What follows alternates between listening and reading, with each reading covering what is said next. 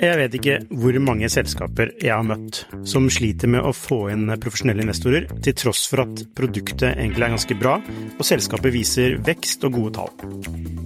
Hvis det er en ting de proffe investorene er på utkikk etter, i tillegg til at du bygger et bra selskap selvfølgelig, er hvordan du håndterer dine aksjonærer, eller ditt såkalte cap table, som det heter på startupsk.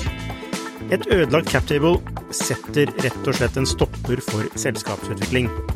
Unlisted.ai gjør det mulig for selskaper å håndtere aksje- og opsjonsprogrammer, aksjeeierboken, captable og det meste av rettigheter inn mot aksjene i selskapet på ett sted. Prøv Unlisted.ai sin gratisversjon i dag.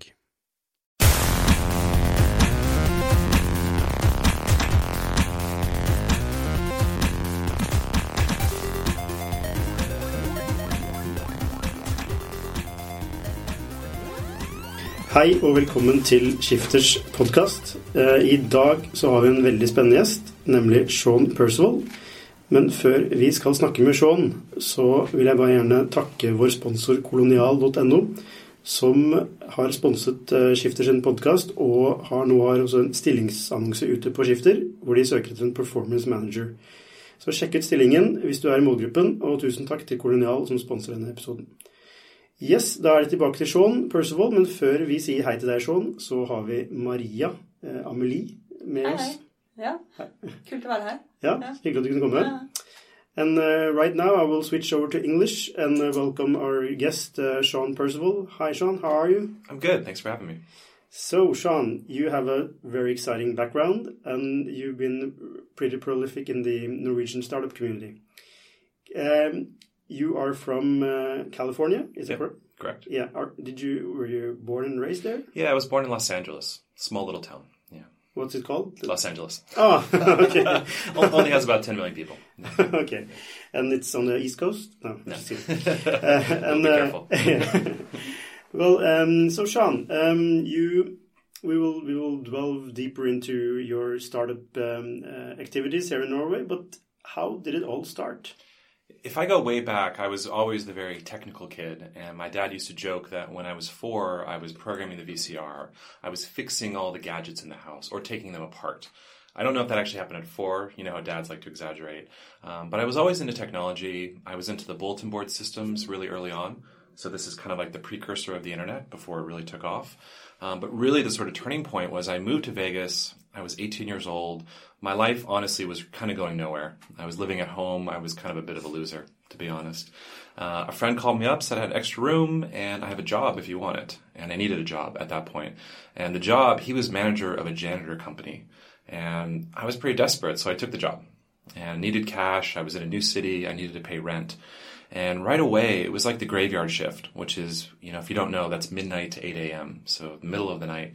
And I was cleaning office buildings. And one of the office buildings was Vegas.com. The year, by the way, is 1999. So this is like beginning of the internet. Everyone's getting really excited. And I would go in this office at 1, 2 in the morning, and the office was full. Like jam-packed, tons of activity, and people are playing video games and drinking Mountain Dew, and like, it just was a lot of energy going on. And I sort of stood there and I was like, this looks like a lot more fun than being a janitor. Like, and I kind of know computers. I had put it aside for a year or two. And it really sort of inspired me to sort of get off, you know, the janitor, bucket and, get into tech again. First job was doing tech support. So I'm basically doing phone calls. Company called SoftBank, really large Japanese company, and we did tech support for Adobe and all these large Logitech, all these big American companies, prior to everything getting kind of shipped off to India. And that just started it. And same deal, I once again got a graveyard shift, doing phone calls middle of the night. And there would be an hour or two in between phone calls, and I'm just sitting there. And so I taught myself how to program, how to do design, and just kept moving forward and forward and forward. Then from there, just kept jumping into tech companies. And some were what you might call startups. A lot were more like normal businesses that had a website. And, I got really excited about startups as they started taking off again in kind of about 2003 or 2004. Worked at several in LA. Eventually moved up to Silicon Valley where I joined 500 Startups. I think we'll talk a little bit about them. And then about 2 years ago, I came here to Norway and started the next sort of great journey or crazy journey. And that's kind of where I am today. Yeah, cool.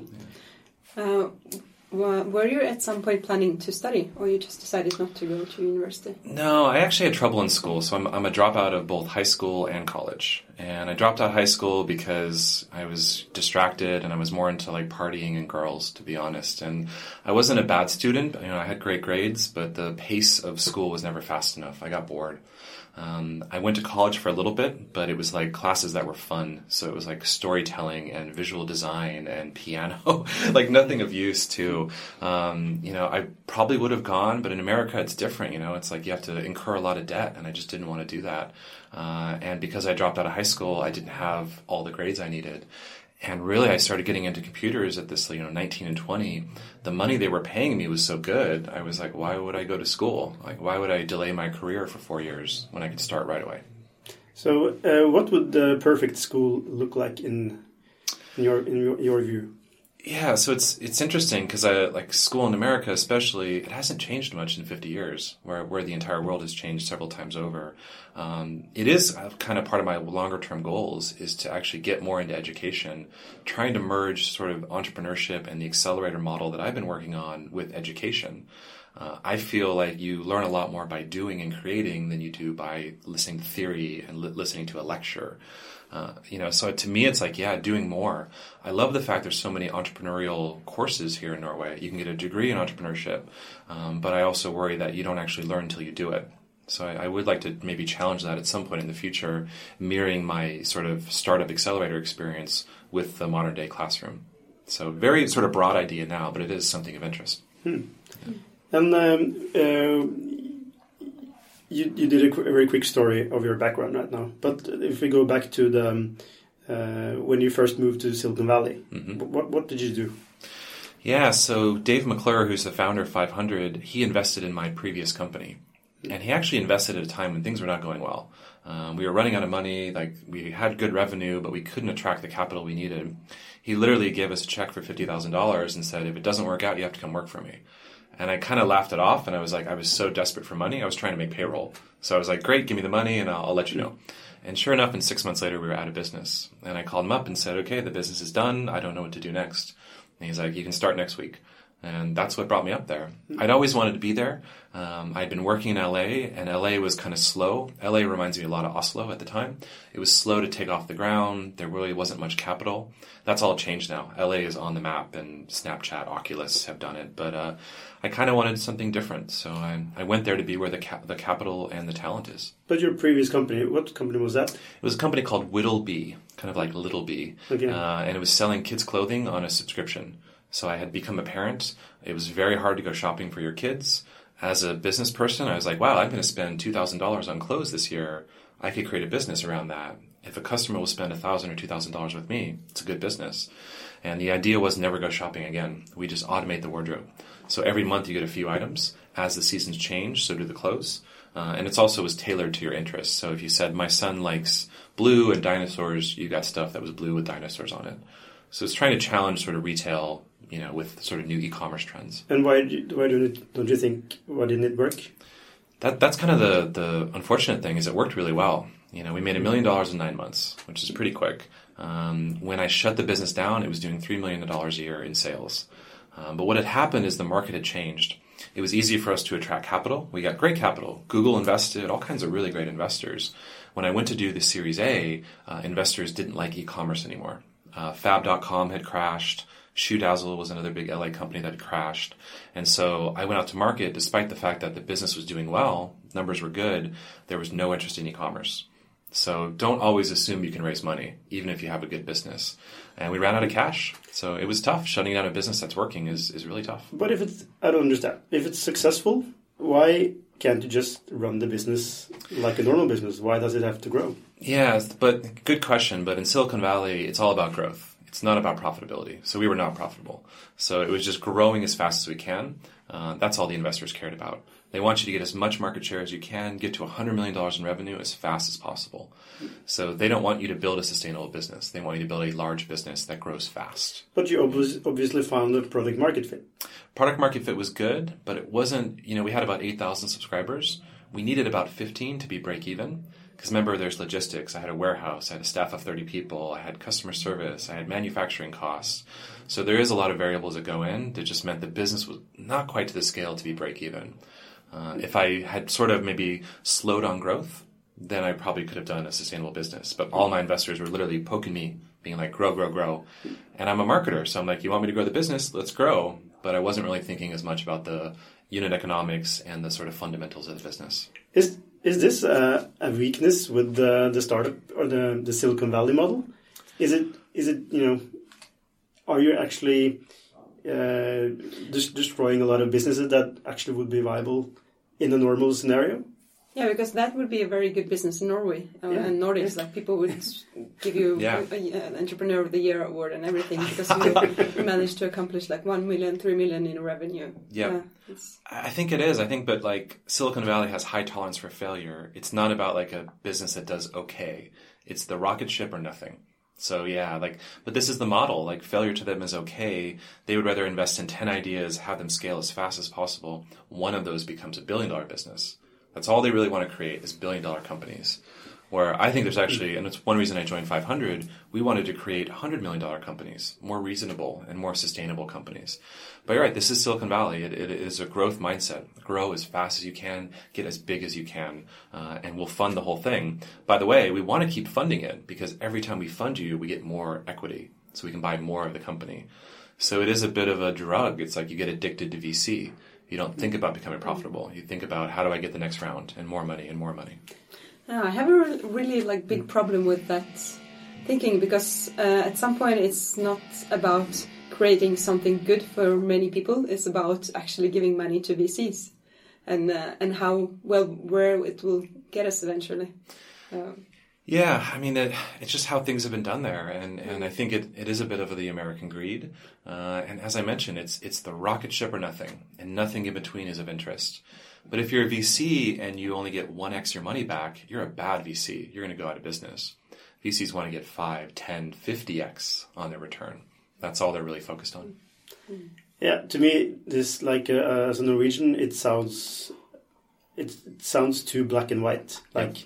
Either you grow like a maniac and we can get a return, or we're not interested.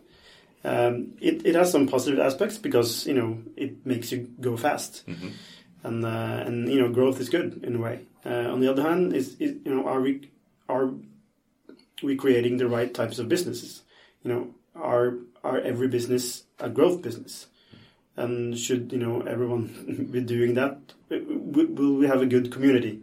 If it's all about creating businesses in that way. Do you have your reflections on that? It's kind of like in San Francisco, there's 100 apps for ordering food, at least, probably more. And I think that it's more of the approach of do all these bets and then see who works out. There'll be a consolidation. People will die or the companies will be merged together. But it's just, once again, all about creating that massive market winner, the big winner too. The only exception is Uber's a good example. There's been lots of people trying to make other Ubers.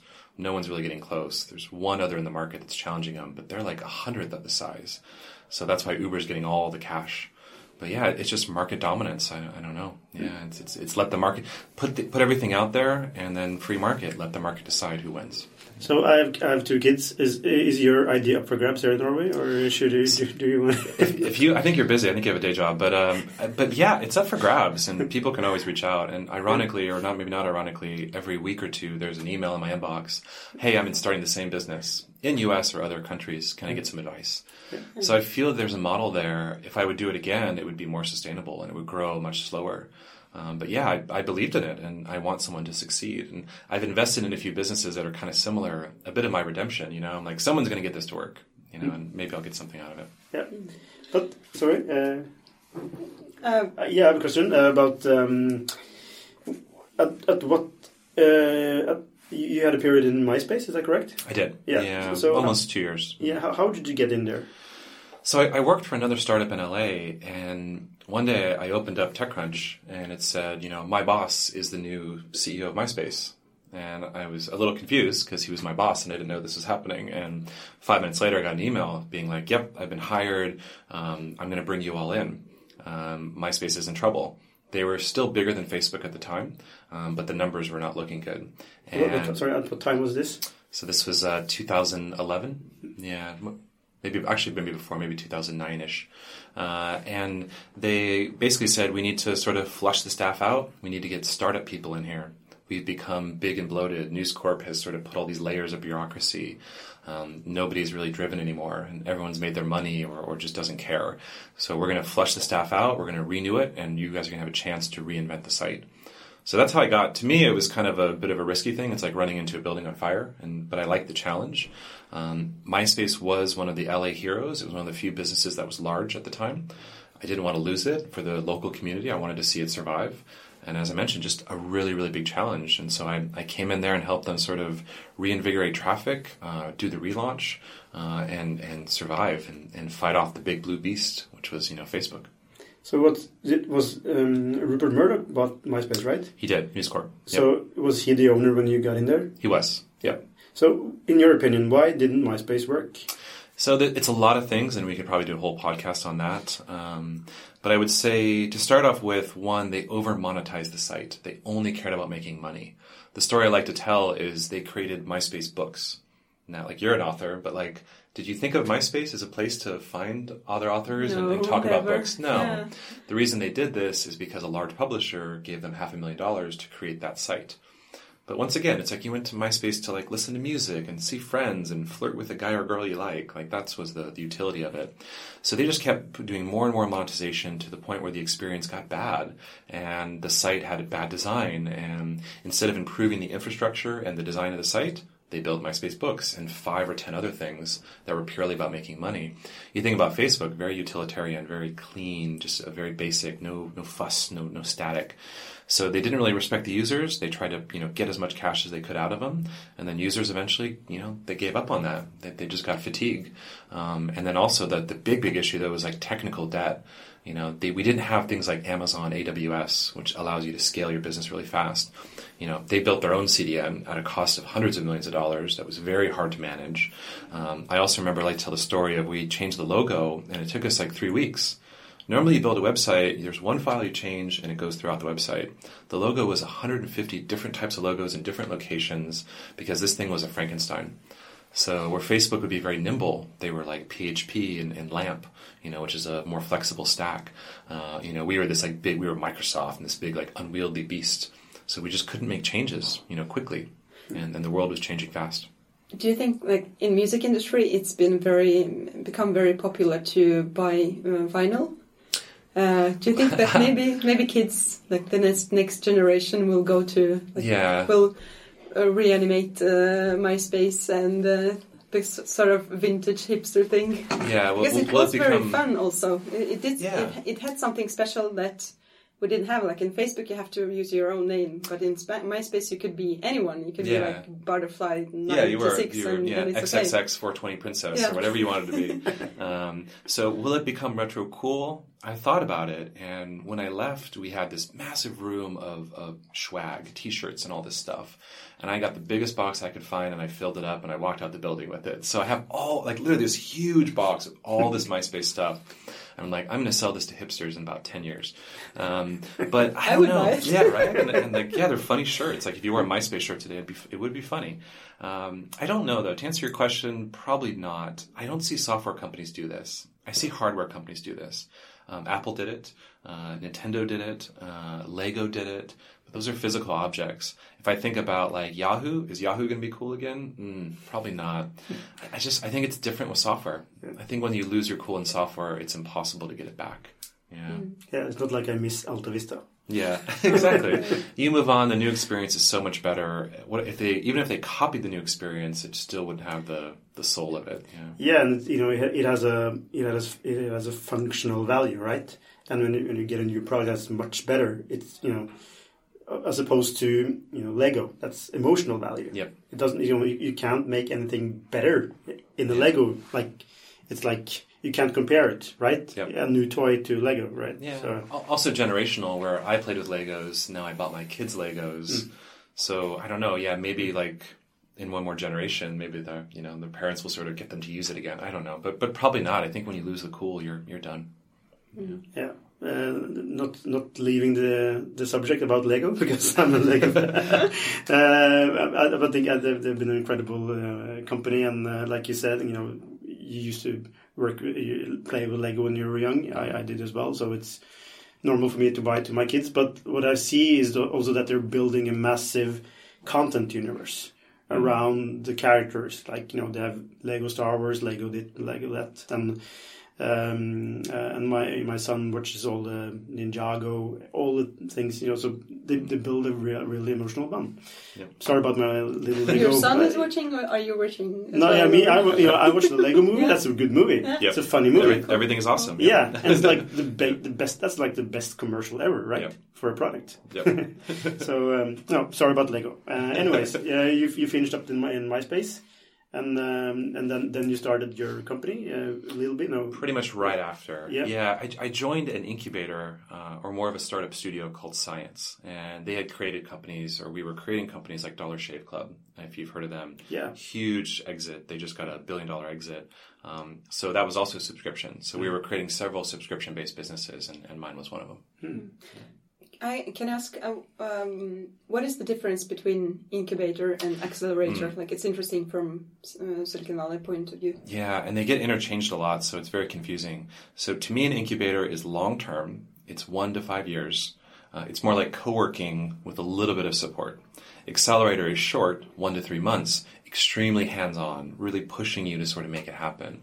And the third variant is a startup studio or a startup factory, which means like you're getting a lot of money at the idea stage. You're also getting shared resources. So there's like a marketing team, a design team, a developer team that everybody in the studio can pull from. But I think Norway has had more incubators, not many accelerators. So things that take a long time, things that are more TTO-based research, that's an incubator to me. So when you joined 500 Startups, you were working on Accelerator? Or? I wasn't, no. I was just exiting my business, and we were winding it down and selling the assets. And they called me, and the woman that ran it previously was going on maternity leave. And they're like, we want you to join. There's many things you can do. Do you want to run the accelerator? I had no experience other than a little bit of work in Science. And I said, yes, absolutely. I didn't really want to be a VC. I actually don't like VCs very much. Maybe more in Norway, there's not many of them. But in Silicon Valley, didn't really love VCs, and I had just gone through a nasty fundraising process myself, so I was less eager. But I looked at 500, and it was really early stage. The team was very international, very diverse. It wasn't your typical fund. If you look at most funds, it's like a bunch of 50-year-old white guys made in a factory, stamped out, and they all have the same blue shirt, and they're not typically very honest or candid. And I looked at 500, I was like, wow, they're kind of wild and crazy and very direct and just really hands-on in the way they help companies. And so I wouldn't have joined another fund, and really it was for them. And I knew what the program was. I had mentored a little bit, and I was excited about trying to help them also sort of level it up and change it. And they gave me a completely blank check. Do whatever you want. So that was a hard offer to turn down. What is, after seeing so many startups pitch during your time in 500 Startups, what do you see, what is the most common mistake? For example, when it comes to pitching? Yeah, I think a lot of people focus too much on the story or the vision or what they're going to do in 3 years. And I want more realistic. What are you doing now? And numbers, metrics driven. They don't know the numbers a lot of times, or they don't include the numbers in the deck, and then I have to pull it out of them, and then they don't have good answers for it. So 500 and myself, very metric focused. How much money are you making? How much money are you going to make? What are the unit economics? What is the conversion rate? I want to know all this data. I'm a background as a marketer, so everything I want to quantify, because then I do the math in my head trying to figure out, is this a real business or not? And if you don't have that data, it's hard to figure out. I think here in Norway, maybe what the one criticism I have is confidence in the pitch. Pitch has got to be strong. I got to believe in her, this guy or girl. Here they're very somber, and they don't, these sort of the traits. You're modest and you don't want to brag. Silicon Valley, though, it's too much bragging, but I discount them a little bit because I know they're telling me a bit of a story. But yeah, passion, conviction. It's really hard to do a startup. I want to know in year one when everything's gone to hell that you're still going to work hard. You're still going to make it happen. You're not going to give up. Yeah. After working with with startups the last 7 months, I've I've been more and more attracted to the team, like the team being solid. Yep. That's where I haven't put any money in it, but that's where I would put my money. And an alternative way is to actually use a lot of time finding the right team because I feel that there's a lot of startups that don't have very, like, a lot of startups have good teams, but often there's that's in the team that's actually making me not wanting to invest in that company. Yep. What do you think about? Yeah, team's important. There's a reason, like, you shouldn't be a single founder, not like dating, but like on your own, like, because you're not going to be good at everything. So I want to see like a really well-balanced team. One person's the technical person, the other person is the sales and marketing. So they have everything they need to sort of be a complete package. Only 2 founders or more? I don't like too many. And I see more companies out here that have 4 founders, 5 founders. Every time I've seen that in the past, 1 or 2 founders breaks up, and then there's an issue of the sort of breaking up and the assigning of equity and just bad feelings. So I prefer the 2. I would be okay with 3. But if it's 4, 5, 6, I'm probably more concerned. So you would never invest in Kolonial.no? No, I mean, there's always the outlier, yeah. But if I saw them... Sponsored, yeah. I'm sorry. Yeah, but they have a ridiculous amount of founders, right? Yeah, they have 10, I think. Yeah, which is insane. So at the early stage, I would be like, no, that's never going to work. Obviously not right all the time, and there's exceptions to the rule. But if there's 10, I guarantee some of those must have pulled out at this time. So I think they're all in, actually. Okay. Still. But they've been doing quite well, so... Yeah, that's another thing. They have capital. They're doing well, too. But even then, someone's going to get mad. Someone's going to get jealous. And you guys will write the story about them leaving. It'll be a nasty breakup. Okay, no. They're the sponsor. No, we'll be nicer to them, too. But there is always outliers. But yeah, Silicon Valley, like, yeah, that would scare investors. Yeah. What else would scare investors? Yeah, team dynamics are important. And when you do the accelerators, you meet a lot of teams, sometimes hundreds of companies for 15 minutes. And it's just like seeing how they bounce off of each other. Do they interrupt each other? Is there clearly that there's headbutting going on already? If there's headbutting at the early stage, when things get stressful, that's just going to explode. So you are looking for that dynamic, that just balance, yin and yang, just feeling like a really good match together. Have you ever invested your own money in not having the right metrics there, but you just did an emotional bet? I have. Yeah. Most of them have not worked out. But it's funny also in the accelerators, when I look at companies, it's always like I see one, I'm like, yep, that team's amazing. That's going to be the best company in the batch. Almost every time that company blows up and doesn't work out. And it's this one company that I wasn't sure about, gave them a chance, and they just took off. This is why you do the accelerator. I used to do 30 companies in California. I don't know who's going to win. I'm going to try everyone, and then the winners are going to get more love and more money and continue. Even Y Combinator, another really large program, on opening day, they have 100 companies, and they even say, one of you is the billion-dollar company. And if we know which one, we'd put all our time into you, but we don't. So we're going to figure this out together. So it's the larger approach, the index approach, to see. That's the best way to figure it out. I feel it lacks a lot of emotion and love, that system, because it's a numbers game.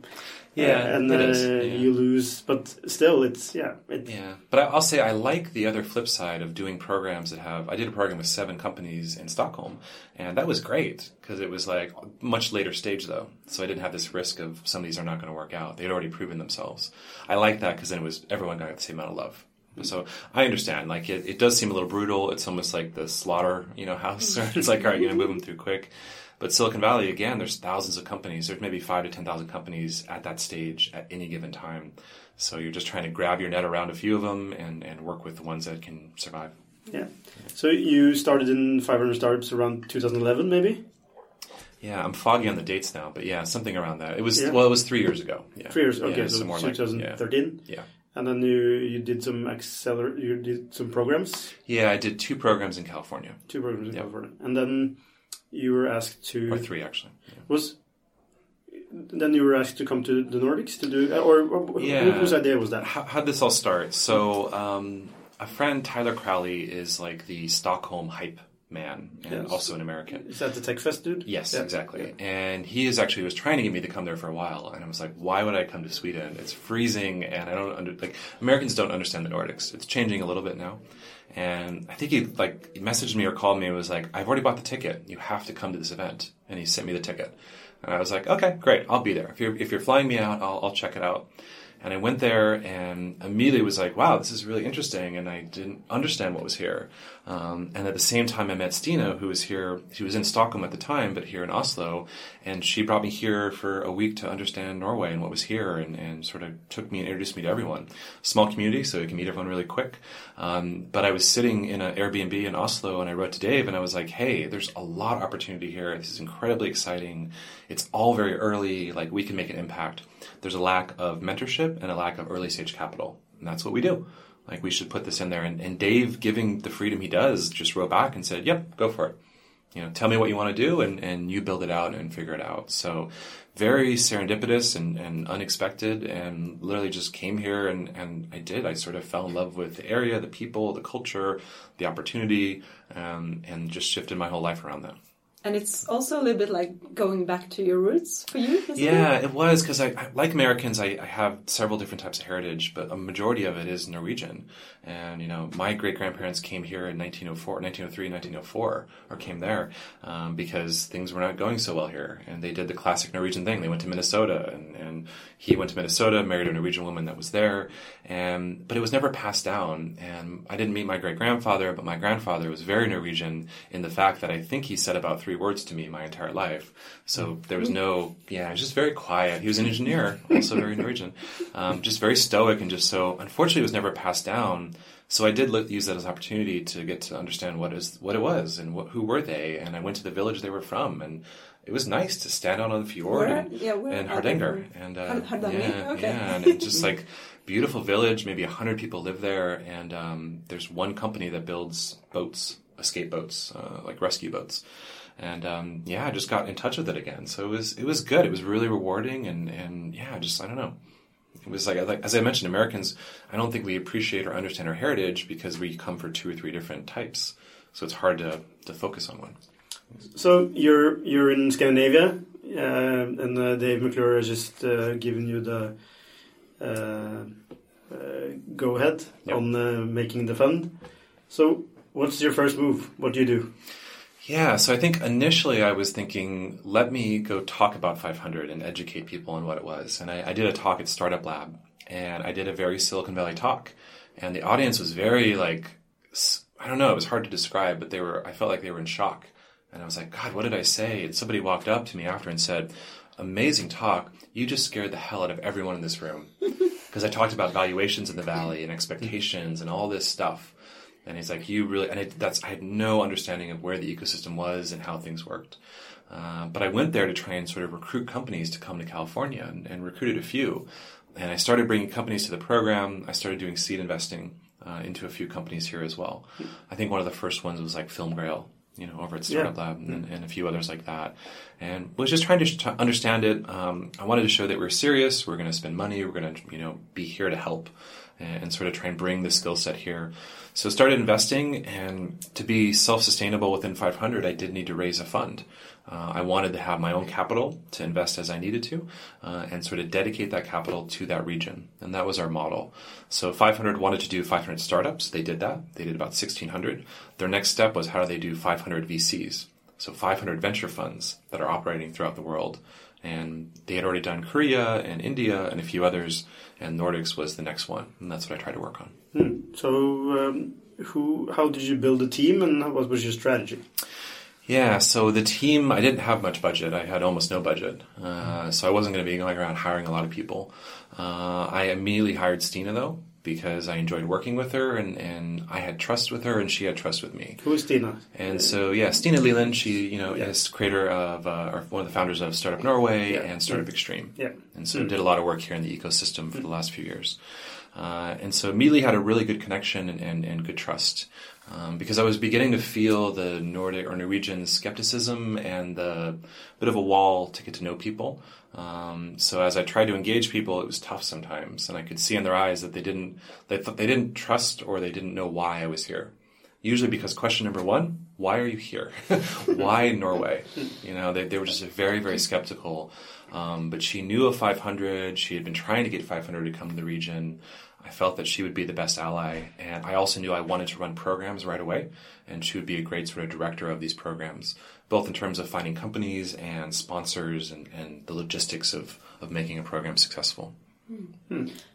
What are the cultural differences you noticed between Norwegian and Americans? Like, what did you have to change about yourself to?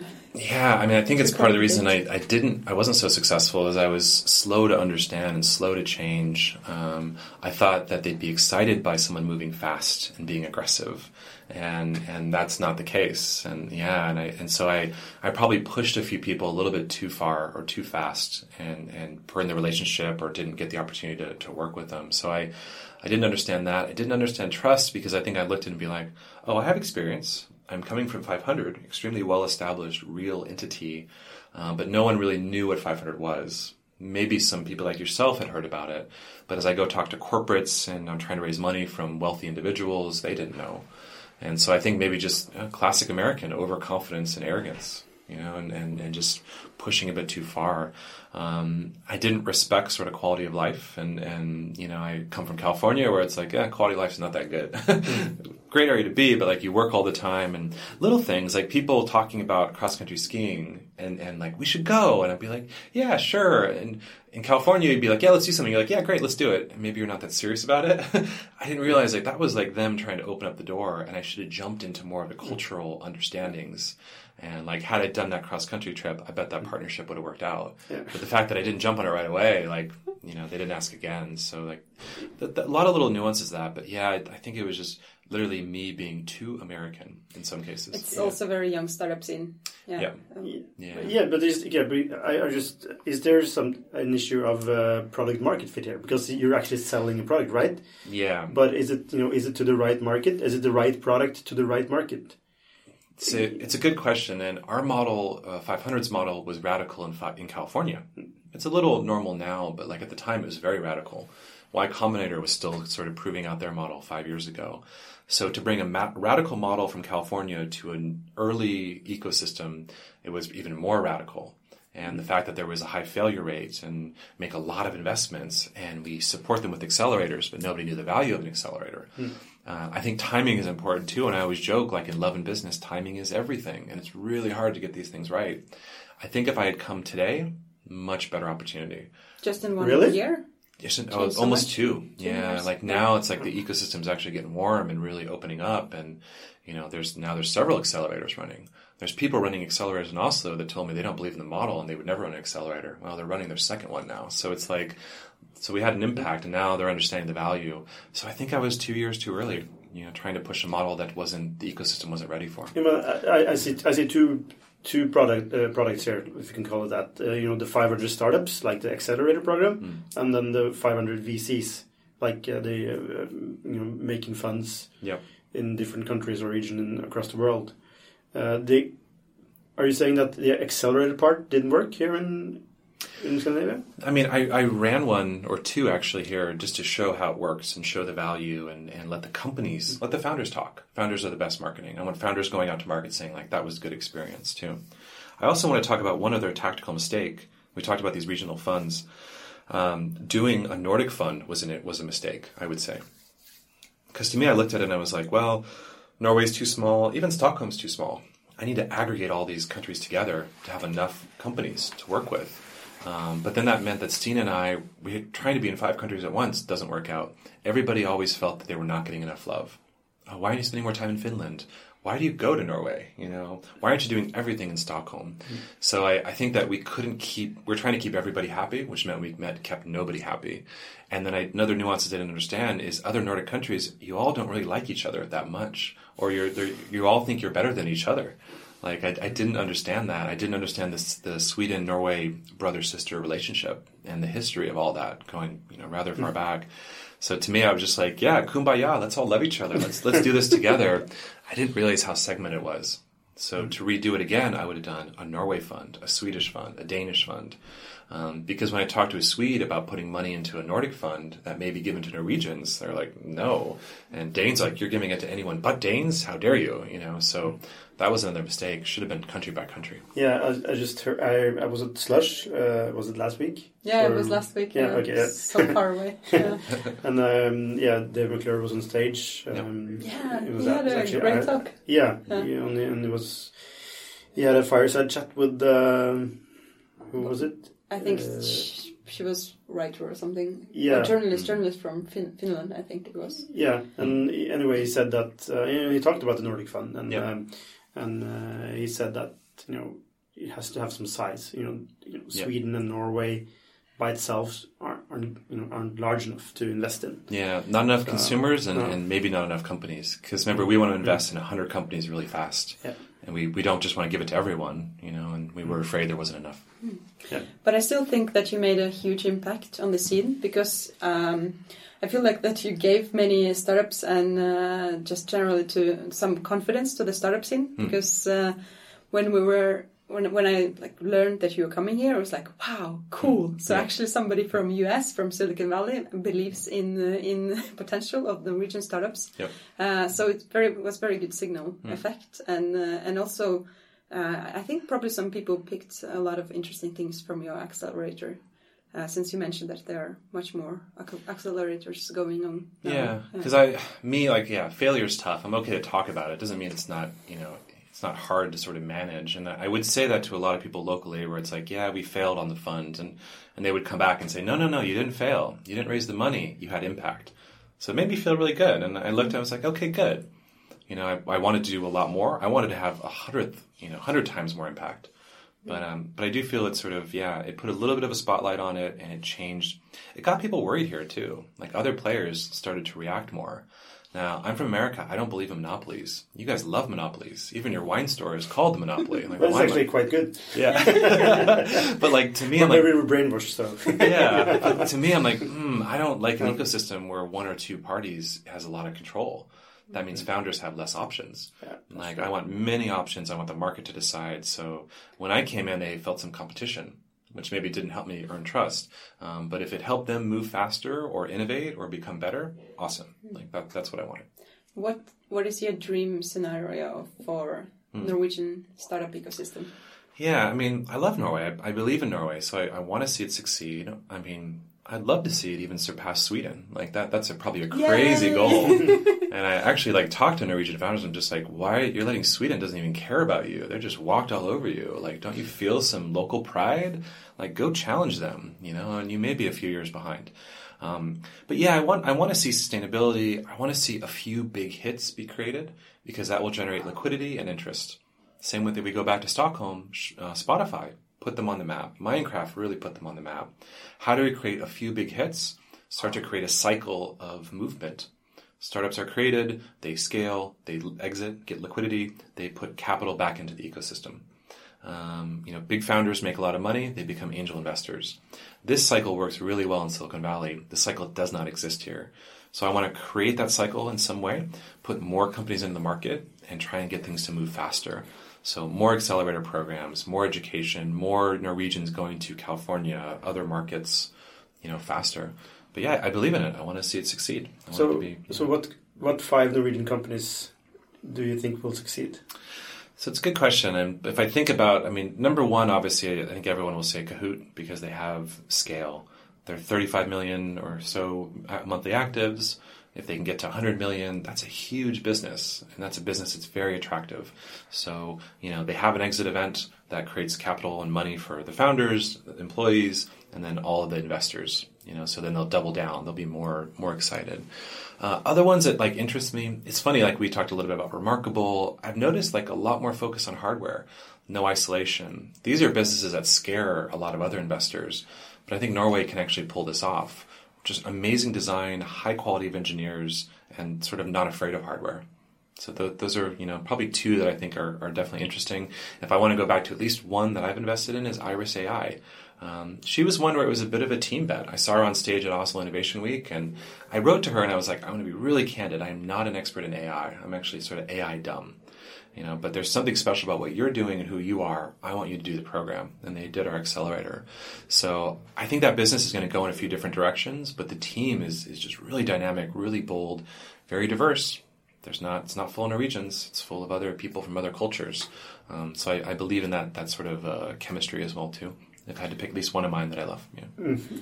Yeah, because you also, diversity. You mentioned that the team in 500 Startups was very diverse, and you have some kick-ass women who are leading some of the parts. Half the staff. Yeah, it's amazing. And also you talked about diversity to, for example, our Minister of Integration, Sylvi Listhaug. Yes. Why should we care about diversity, especially when it comes to startups? Yeah, what's funny about her, I didn't know who she was. And I didn't know her background. And someone's like, can you talk about, maybe it was you, like, can you talk about diversity and why immigrants are important? And I just like laid it into her, and man, she was like so unhappy about what I was saying. It was great. And Nita from Iris walked up to me after. She was like, thank you for that. And then someone told me all the background. I'm like, oh no, I bet she thinks I set her up. Thought I was like a plant to just like drive all these things that she hates. But yeah, diversity wins. If there's tons of data on it, it's just like, you need different cultures, you need different approaches, you need different histories to make a team. You know, I know this is very, the society here is maybe not so much like that, but like, that definitely wins, you know, and there's no doubt to me. Those teams are just more fun. They have better connections, and they just bring skill sets you're not going to find if you have three people with the exact same background, the same culture, and so forth. So yeah, big believer in it. But do you think that something, your views right here, do you think those views are reflected by the VCs? Because I don't think so. No. I think VCs especially go for people that look like Mark Zuckerberg. Yeah. And it's a 22-year-old white male. Yeah. Because they've seen that be a success many times. They're all about pattern recognition. So a lot of people say, oh, it's a pipeline problem. We need to attack it at the like early education stage. I don't really believe in that, because I know there's a lot of amazing women and minority founders out there. I see them all the time. They're just not given the same opportunity. But VCs are concerned about money, right? They're in the game to make money. They have two jobs: deploy capital, generate a return. Yeah, that's their only job. So objectively, why wouldn't, if science supports that diversity is good, why wouldn't they put money in diversity? I don't understand it, because it's actually in their self-interest.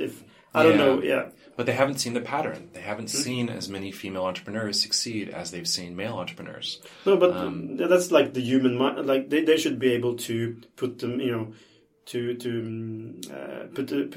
their own mind aside, and should just look at the numbers. If they're, I don't know if they're correct or but no, these are studies from like Harvard and MIT, very legitimate. But no, like a few do. Dave McClure is one of them, and he would be very candid and say, yes, it's the right thing to do, but I'm a greedy VC.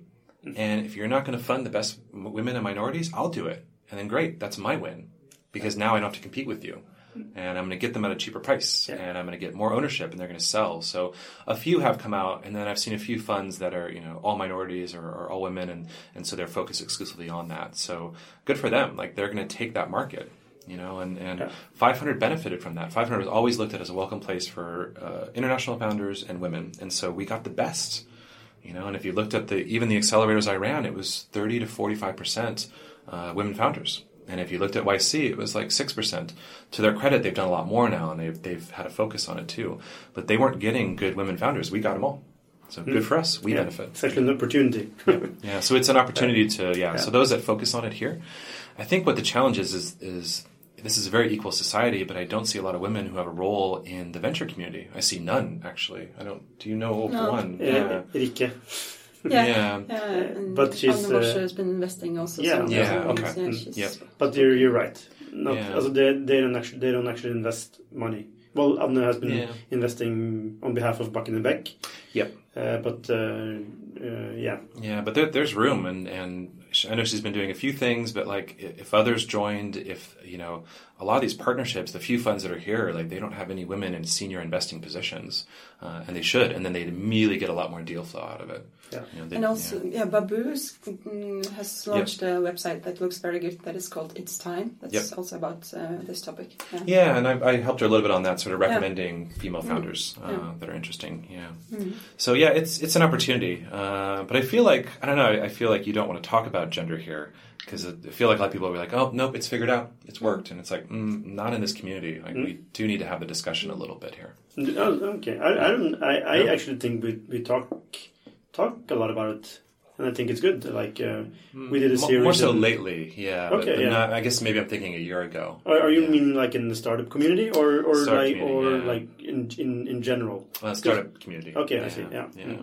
Because I think it's you have a good gender debate in Norway, don't you? Yeah. Yes. So so now you're out of 500 startups, and you actually decided to move to Norway. I did, as crazy as that is. Yeah. And I'll be really candid that I had like one last trip with 500, and I was going to give up on it. And I was like, it didn't work out. It's painful. I'm just going to do my last trip. I'm going to wrap up my business. I had a few deals that were closing, and I was closing the program in Stockholm. I'm like, that'll be the last time. And I did come to Oslo again, not really for business, more just to see some friends and so forth too. But I was actually thinking in my mind that this will be the last time I do this, and I'll go back and find something new to do. And I came here and I realized I just couldn't give up on it. Yeah, I couldn't walk away. And I basically decided to, literally as I was flying back, I was like, yeah, I'm not going to stop. I'm going to double down. I took so much of my time and effort and other things to sort of get here and get to know people, and I still believed in it. And sort of flew home, and I decided to just go for it and make it happen. Do you have any personal investments there in Norway? I don't. So 500 didn't let me do personal investing. So that was one of our mandates. And so I may do some of that now. I'm also working with a new fund that's being established. So I don't know. It's actually different though. Like when you invest your own money, it's like, it's tough. I love investing other people's money. That's a lot of fun because if the companies do well, I win. And if they lose, it doesn't impact me. So I've never done an angel investment because the only investing I've done with 500 is with their fund. And I wasn't allowed to do personal. So what are your main skills? Why would people hire you? So I think it's a bit of it. Yeah, if you want the sort of American, butt kicking ethic, let's the do cowboy. The Scandinavian version. Yeah, but like more like if you wanted that attitude, then yes. But I think more practical or tactical is growth and marketing. I've done that for 12 years. I've worked with so many early stage companies, helping them get liftoff. The first 100 customers, the first 1,000 or 10,000 kroner in revenue. So I think that's the big thing too. And then how to pitch, how to sell yourself, how to be confident, how to get people excited about what you're doing. Those are kind of the two things. But here, I think those are two things you need. You need to grow faster, and you need to have more confidence in what you're doing and conviction. Yeah. So now you're in half of the time in Stavanger. Yes. In X2 Labs. Yep. What is X2 Labs, and why did you get involved there? Yeah, so it's a good question. The X2 Labs, they're kind of calling themselves a hyper accelerator, and they're going to do 10 accelerator programs in the next year, which is a lot. And I had known them a little bit. We were actually in the process of setting up our third program in Stavanger, and the fund we ran out of time. It wasn't coming together, so we had to pull the plug, unfortunately. But I love the city because that city has pressure. That city's depressed. Like things are not going well there, and they'll actually make some movement. I love Oslo. It's my home now, but like there's no urgency. Nothing's happening fast here. So I saw a city in transformation, and I honestly they're a bit crazy and wild, and just want to move as fast as possible. And I came to Oslo maybe 2 or 3 months ago, and I said, I'm coming here, I'm moving here. I'm looking to get engaged with a few people. And I had 5 or so bodies I was talking to, and they all dragged their feet, or they're all still in negotiation. And so I don't know if it was the fact that I hadn't made the move yet or something, but it was classic Oslo companies. I was like, I'm here, I want to help, I want to work. And Oslo people here are not very opportunistic. America, China, you're really opportunistic. Wait, someone's available? Grab them as fast as possible. And I was talking with Chris over there with X2, and he told me the vision and how fast they want to move and how they launched this thing in 4 weeks. And he said, send me something today and I'll sign it and you'll be starting right away. And so I just loved the energy. I just felt an energy there that I hadn't seen anywhere in Norway, maybe anywhere in Scandinavia. So just really ambitious and like I said, a bit crazy, but that's great. I'm a little crazy. Like it was a good match. Yeah, and then you will mentor and... You're like a director of this program. I mean, I'm kind of like a partner, so I'll be helping with investing and then helping to shape these accelerator programs. Yeah. The other thing that attracted me, these are accelerators in new areas for me. Things like space and food and ocean technology and things that I haven't done in the past, but a lot of interest to do them and try and do something different than doing just another food app or doing another, Uber 4 kind of thing. There's a lot of those. Like, I want to do something a little bit more deep and meaningful. And so I'll be there helping to shape those programs, helping to integrate corporates who also have been wanting to get involved a lot more. So they have a lot of experience doing corporate innovation. Corporates don't know how to do accelerators, so we can match them up and create a really top-notch program for them. But also the other big thing too is bringing international competency. So I'm bringing a lot of mentors from Silicon Valley, trying to bring startups from America and other places, to come to this, little town on the coast. Why do you think corporates should be involved in an accelerator? Yeah, it's a good question. A lot of people would argue they shouldn't because it's sort of the opposite of what they are. Corporates don't really. You hear innovation be thrown around everywhere. Corporate innovation, everyone wants innovation. Corporates don't want. We love word innovation and all. I know. I have a few thoughts on that too. I don't want to go off on that rant right now, but the corporates don't want innovation. Corporates want the status quo, and they want the status quo with a better margin. Basically, they just want their margin to improve over time. So I think they talk about innovation. They don't understand it. It doesn't match to them. They know they have to now because the world's moving so fast and they're being disrupted. I like disruption. To me, things like Uber is great. And there's a lot of great people driving taxis in Oslo, but it's not a great service. It's way too expensive. And so they probably should go away for a better experience. Like, that's a good thing to me. Can I arrest you a little bit there? Sure. That's a Norwegian expression. Very, very good. Arrest when you talk about Uber. Yeah, because I would love to go into the ethics of Uber. Because I think it's really unethical company. How so, though? Because the drivers are there just temporarily. It's not like they care about the drivers. They just use them now, and eventually we'll have self-driving cars. Yep. So they just actually they make less money than they would do driving cabs. But you're targeting a segment, like a vulnerable segment, to have make cheap services and actually just to grow the company. And what would be good if Uber would actually give shares or have a share program for the cab drivers, which actually show that they cared. But there is actually a company in New York that started doing this, Uber on ethics drugs. Okay, this is the nice Uber. I forget the name, but I've heard of it. I also forgot the name, but it's a really good point. But on the other hand, I love forces like Uber, which really disrupts the market because things hasn't been done. I was a couple of months ago. I took a cab from Oslo Central Station, and when I got there, it was a long taxi line.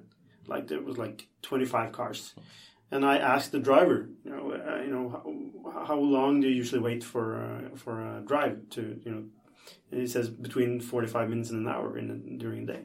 That's a lot of time wasted. Yep. It's so inefficient. Just the time, like maybe half of his day is not driving. So, and I'm actually paying for that when I'm taking. You are, that's why they're so expensive. Yeah. So it's the old cab system, if you can call it that, it's obsolete in my view, and that's why I love that someone is pushing on like Uber. But I would have hoped that it would be more ethical in its. Well, they're driven or run by a very libertarian CEO. And so, I'm sure he's not worried too much about someone's well-being. And you're right, they are going to be robots at some point. The one thing I would sort of challenge you on, though, is that is maybe a vulnerable segment of the market. That's a market that's growing, this freelancer economy. They want flexibility. Millennials don't want to own cars and houses and be tied down to things. They don't want a 9-to-5 job. So I think they are leaning into an audience that's growing, maybe not as much in Norway, but in every other market. This freelance economy is just going through the roof. So you can jump in and work for an hour or two and then jump out. And your time is much, much more efficiently spent. I agree with you, and it's going that direction. And you have at least two levels, like the high professionals that can actually getting decently paid for their work, and then you have the other, the level below that will eventually be replaced by robots, and even the experts will be replaced by robots someday as well. And I see there are benefits to this, but there's also some real ethical questions that rises. They're a classic American high growth company, though. Like, Americans are ruthless, and yeah, like there's victims in the wake, unfortunately, but that's how they've built every major industry there. You know, a lot of stuff that I'm not proud of, but that's the American mindset, though. It's just like, I'm gonna win, and I'm ruthless. Yeah. So this is one thing. So this is, as I begin to understand Norwegian culture, trust. Like, originally I criticized a lot of it, and now I'm actually thinking, wow, there's so much. That's why I moved here. This actually is a much better society. So my view will probably temper the more that I'm here. I feel that there is, with everything, the American ruthlessness, arrogance, and then the complete opposite side is the Norwegian ethics and modesty and high values. There's probably something right in the middle that's really, really good, where I can get maybe Norwegians to be a little more aggressive, but not go full American. Yeah. You know, like a joke, like, don't be eating hamburgers, shooting guns, but get you right in the middle there. I don't know. I feel the blending of the two is, to me, the ultimate. But yes, American companies are ruthless. Chinese companies even more ruthless. Yeah, but sorry, I shouldn't be talking. We're interviewing you, but you elected Trump. That's I didn't vote for him. No, that's good. Yeah, but our Per Ivar, my co-founder in Shifter, wrote an article about is that there's a lot of people that are now feeling lost in they don't see any value created for them when society is progressing. Yeah. The differences are getting larger, and tech companies have a responsibility here because they're actually making the solutions that are taking away these people's jobs, and we have to be able to provide some sort of transition for them. Otherwise, you will have deep conflicts between divided sides in the population and deep conflicts. And I believe you see some of it in electing populist politicians that are actually saying that we will take the factories back, we will but it's just we call the bullshit, right? Because the progression is going that way, but we have to provide some sort of transition for the other ones, or the society will it's dark and grim to think about, but a lot of those people, they're going to churn out of society. Like, they're going to pass away, and they're going to be replaced by younger generations, digital natives. I think this is maybe that one gap where those people that are affected in middle America, they didn't grow up with technology. They didn't have the level of access. And I was speaking with my daughter a few weeks ago, and she had a question, and I said, well, let's just Google that. And then I had to maybe illustrate the fact that, you grew up in a very special time. If you have any questions, you can Google that. I didn't have that option. So I could always get whatever knowledge I wanted. These people didn't have that benefit. So I agree. It's not great, yeah. And what I like about Norway is the equality. And I do like that you haven't killed your middle class like we have in America. But I do sort of laugh at those people, not laugh at them, but I worry about them, where it's those jobs aren't coming back. Yeah, he used them for that, unfortunately. And we'll see. But also, that wasn't really technology that drove that. That was the ship manufacturing leaving. But I don't know. This is where I'm really conflicted, because to me, the Uber stuff, self-driving cars, me not having to drive a car and find parking, I want humanity to have more time to work on meaningful things. To me, driving a car is not meaningful. It's just a way to get to A to B. If I didn't have to drive and I could sit and do a phone call, if I could build something, if I could write something, I can create during that time. Yeah, so anytime where technology is enabling the freeing up of time to work on bigger problems. Yeah, I'm a nerd. I totally disagree and do that. No, I'm just kidding. No, yeah, of course. It's that's called progression, right? That you actually you don't have to do stuff that you don't have to do. Yep. I just have a quick comment, because when I quit my job as a journalist and started to write a book and interview over 50 founders, investors from Norway, part of the reason was to understand the Norwegian way of innovation. How do we create companies in Norway, and how the culture, what is the Norwegian culture in that? Because I felt like everybody were talking about Silicon Valley, or we have to be like Silicon Valley, we have to be like Americans, but we will never be Americans. We're Norwegians. Yep. So, and I totally agree that there are some values we have in Norway, like gender equality and middle class, and respect for people who are sick or who don't have the same capabilities, that we have to remember, I think, and take with us when we start new companies. We have to we don't have to how it is called. Don't throw the baby with the water. Yeah. We have to like take some of those qualities and combine them with qualities from Silicon Valley. Then we can have like really, really great companies that are both ethical, I think, and also maybe have the amazing American growth factor. I think so. That was kind of my point earlier. I'm just like, let's mix these two together. And changing user behavior is very difficult. Changing a society and culture, almost impossible. Things are the way here because this is how they have been, and you may be able to adjust it slightly. But yeah, no, I don't want Norwegians going crazy American, for sure. Yeah, but I want you to find little things that you like, and let's take those off and supplement. And like I said, things I criticize now, I like, I respect, I understand, I appreciate nature again. Like Norway's opening my eyes in many, many ways. You're going to go skiing. And I'm going to go cross-country skiing. I bought the skis. I'm ready. Yeah. Yeah. Well, anyone can join and pitch Sean.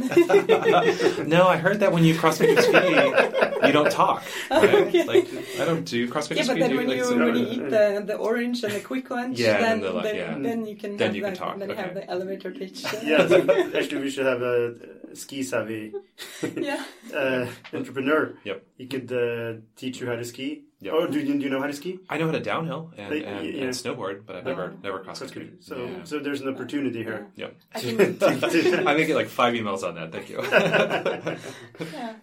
Okay, I think we need to wrap it up. I have tons more questions, so those probably Maria. But probably the same. But so thank you very much, Sean, for joining us in this podcast. It's been really interesting to hear your views, and we are really excited about your next venture in X2 Labs. So keep us posted about the progression there. And Maria has an announcement to make. No, I was just... I have some announcements too, but please go ahead. Okay, I'll go first. Yeah. You mentioned that you had your first Norwegian class? I have it in an hour. Yes. Yeah, you have it now. Okay, so is there any Norwegian words that you've learned that you would like to share with us? I can say things like, jeg drikker vann. I'm drinking water. The listeners can't see that. Yeah. Ajagu, when you hand someone something. Yeah, so I'm learning like little phrases too, but I mean, I'm worried my pronunciation is going to be tough. I just want to be able to at least understand people and listen. And if they speak to me in Norwegian, a lot of people think I'm Norwegian. Every time I'm in a store, they just immediately speak Norwegian to me. It must be the beard. But I just want to at least understand them, either respond in Norwegian if I can or speak in English. But this is part of me trying to build trust here, and I think that's a big part of it. It shows that I care to learn the language. Cool. Yeah. So what's your announcement? So I have 2 announcements I want to talk about actually, and they're still in the early stage, and you've helped me with one of these as well too. But I am writing a book based on my experience. Really? And so the book is going to be called The Loud American's Guide to Doing Business in Norway. And so I'm taking everything I've learned, all the mistakes, all the good stuff. I'm going to put it in a book because I do want to encourage more Americans or other cultures to come here. This is vital to me, I think, to sort of help them come here and sort of have not a better experience than I had, but just sort of a better integration and better understanding before they land. So that's a big part. We joked a little bit how there's like too much innovation and everything's about innovation, and there's a whole week about innovation. And so next year we'll be making the announcement soon. We're actually going to do something called Oslo Disruption Week. And we're going to have a week of nothing but disruptive events, very sort of, I won't even share it too much now because I want to sort of get the website out and talk about it too, but it'll be a whole week about the stuff that people don't want to talk about or people are scared to talk about, and trying to sort of drive more disruptive change in addition to innovation, just because I want things to move a little bit faster too. So look for the book, look for the Oslo Disruption Week announcement coming out soon, and I hope to see you buy the book and join us for that as well. Thank you very much. You. Yeah, thank you.